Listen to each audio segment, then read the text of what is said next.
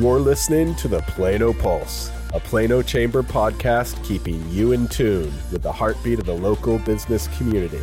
It's time for Plano Pulse with your hosts, Jamie Jolly and Lamont Thomas. Thank you for joining us for Plano Pulse, recorded here at the Plano Chamber office located in Legacy, Texas Business Center. I'm Jamie Jolly, President and CEO of the Plano Chamber of Commerce. And I'm Lamont Thomas, 2019 Board Chair of the Plano Chamber. That's right. It's a new year, and that means we have a new co-host. Lamont, we're excited to have you join us again at this podcast and look forward to a great year ahead. I want to thank all of our listeners for tuning in to this episode. We have a great conversation in store for you.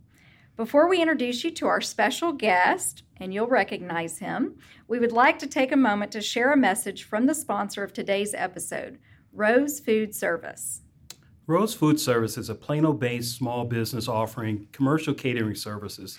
Their clients include City of Plano, Plano ISD, where they serve lunch to 400 children a day, and numerous businesses and organizations, including the Plano Chamber of Commerce. Steve Vitasic, executive chef and owner, is a graduate of Leadership Plano and has sponsored the program for over a decade. Need catering service for your business meeting, social event? Get started by visiting rosecateringplano.com or calling 469-443-0406. Just looking for a great lunch? Steve invites you to stop into his cafe inside the Collin County Courthouse in McKinney. Thank you again to Steve with Rose Food Service for sponsoring today's episode. At this time, it's my pleasure to reintroduce you to today's special guest, a very familiar voice for our regular listeners. He is managing principal of Beckley CPA, as well as immediate past chair of the Plano Chamber and immediate past co-host of this podcast.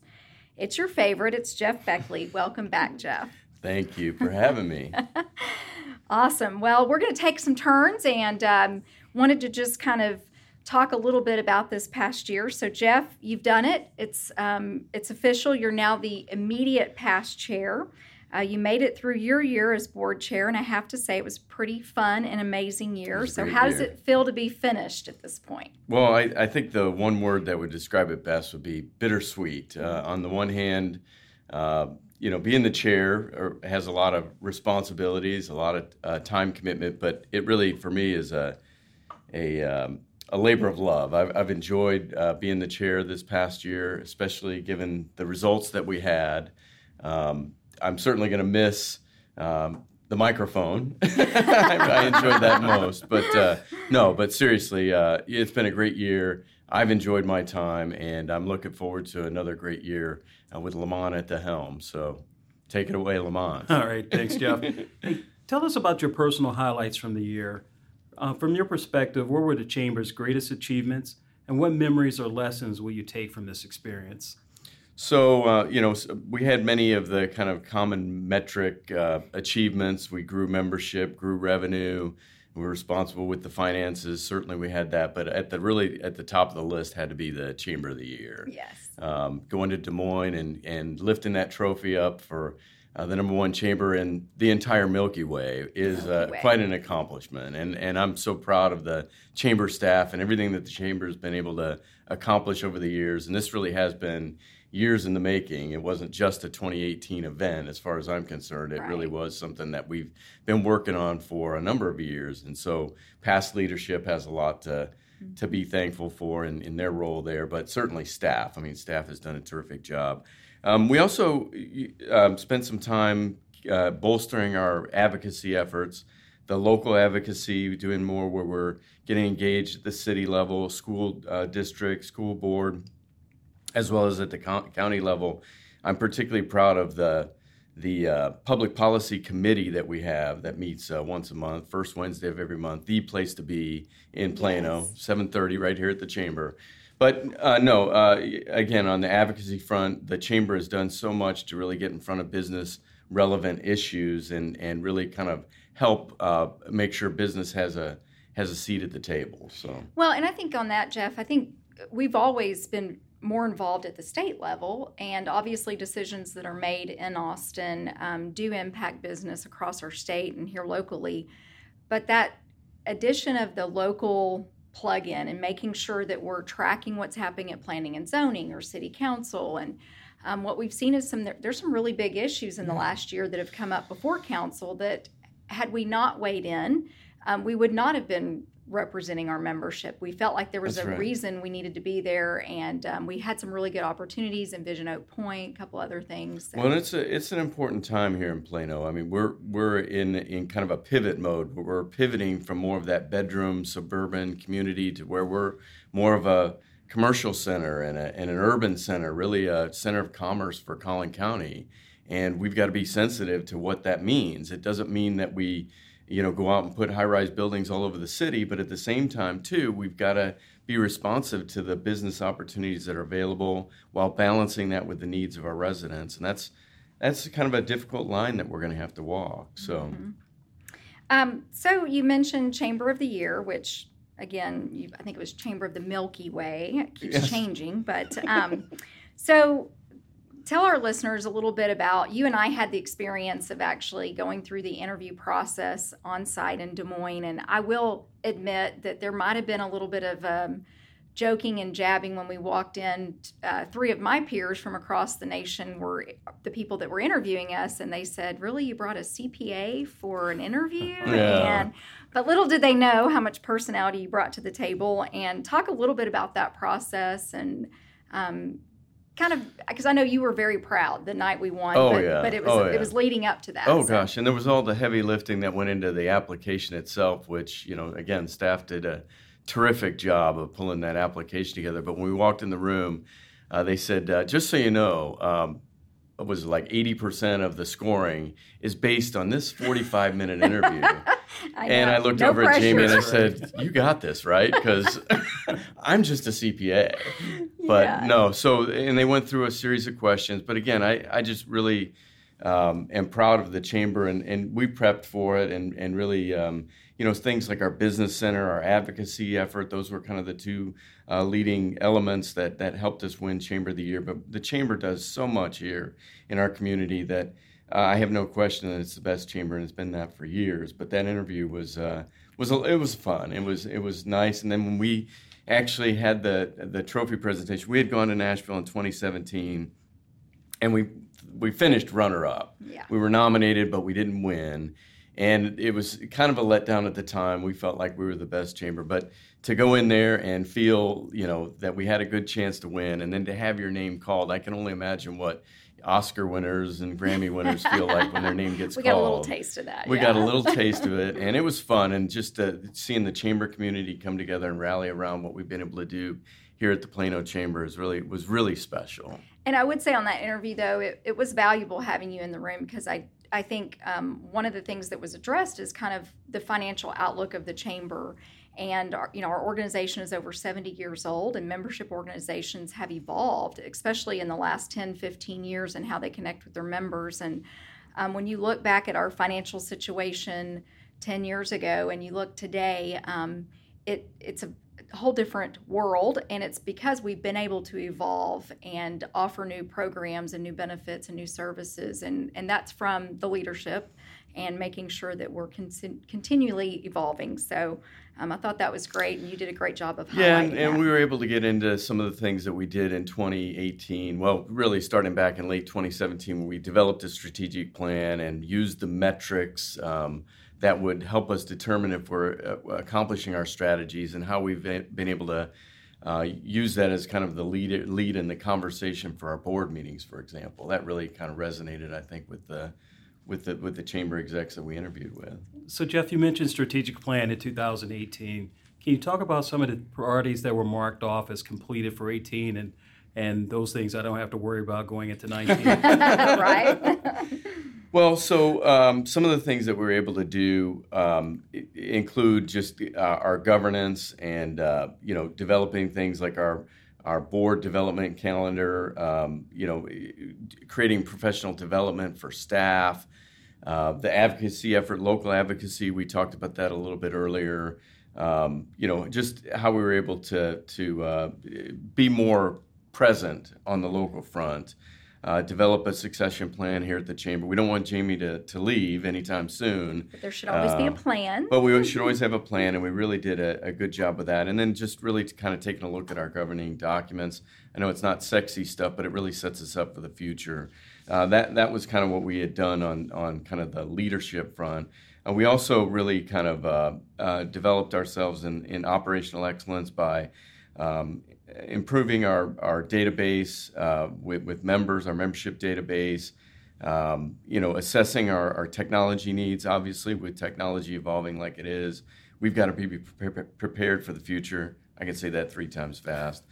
And then just offering, again, quality services and programs to our members. Again, I think the Business Center here really speaks for itself, but we put such good programs on here at the Business Center for our quarterly business lunches, and we have such terrific attendance. We've had some terrific speakers this year. Mm-hmm. It really has been a great year to be a part of the Chamber, and I look forward to 2019 being even better. Even better. And I would say, too, this podcast started in 2018, and this really was born from the idea that we love to have our members tell their story, and we think that that's got great value, and it's fun to hear people like Gary Hirsch tell us how he started in the business, or Carol Davis talk about Crave Popcorn and how she developed her business. And so I think that's been something that's been a good highlight for 2018. It also crosses off that technology. We want to make sure that we continue to evolve and add new technology. So one other thing to add to the list that's going to be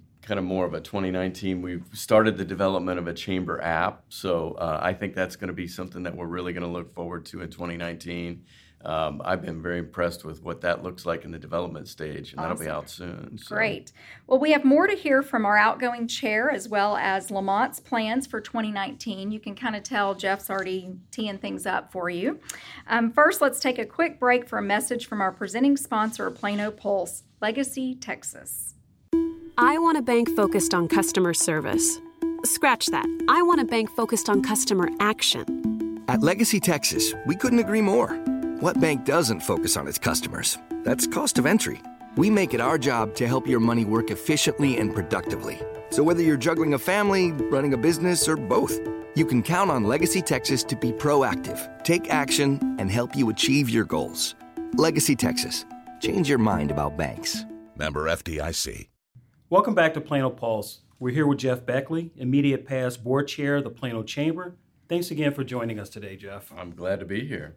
So, Jeff, one of your real passions and areas of expertise is public policy, and it's been fun to watch that evolve as your role has evolved as the chair and now immediate past chair. We've made some real strides in this area in the past few years. We talked a little bit about that before the break. And we have some big plans coming up for the future. Obviously, our legislature will gavel in, and they will start their work in Austin. So talk a little bit about some of the upcoming issues, some of the work that we maybe have completed behind the scenes, gearing up for this next session. So the Chamber spent some time over the last several months through our Public Policy Committee actually developing a legislative agenda, and at the top of that legislative agenda, we put the public school finance, public schools in general, but finance specifically. Over the interim period, the legislature actually formed a special committee, a commission that reported out here a couple of weeks ago, and that should set the stage for this session being the public school finance session. Now, kind of counterbalancing that too is the issue of property taxes. I kind of cast the net over taxes in general because I think there are some broader issues that we might tap into as well when we talk about how do we fund public schools, how do we do that at a state level. But property taxes are certainly going to be a big part of that. And kind of the real opportunity I think here is for the average listener is not necessarily to go in and try to drill down and understand how school finance works because there are only like 5 people maybe, in the whole state that understand it. But, just listen to the lead that you get from your newspapers, from your resources, from your trusted resources, including the Chamber of Commerce. The Chamber of Commerce is going to be very focused on trying to get information out to our membership and let them know when the business community has an important conversation that needs to be had with our legislators. And we really encourage our listeners to jump in, become a part of that process, get engaged, just listen to the information that's coming out, because it happens so fast in Austin. I mean, it's basically a 4.5 month session, and they come up with bills basically throughout the period. Well, they don't get voted on a lot of times until the last 2 weeks. And so it's going to happen really quickly. It's important to be engaged with your trusted resources, and the chamber being one of those. But when it comes to public school finance, we're going to be right there. When it comes to property taxes, the Chamber of Commerce is going to be right there. Well, I think in that conversation, too, the reason this, not just the property tax side of it and the funding, obviously it's got to be sustainable over time, but for us, the focus is what are the outcomes that our business community needs? And for the first time, that's really been included in the conversation through this commission that the governor has set up over the interim. And so it's been exciting to see how do we tie outcomes and performance-based criteria to some incentives and funding. And that's what the business community does in our own business models and the way we run our organizations. And so I think it's interesting to see a change in dialogue. And I think that's going to really be part of the conversation this next session that is different and new and unique. So yeah, that's a good point. Again, you get the criticisms at all ends of the political spectrum here about, hey, we need to tax more so that we can throw more money at our students, at our children. Mm-hmm. In that respect, I don't think that's a real fruitful process. If we can tie outcomes to it and say, hey, let's improve our graduation rates beyond high school and into college.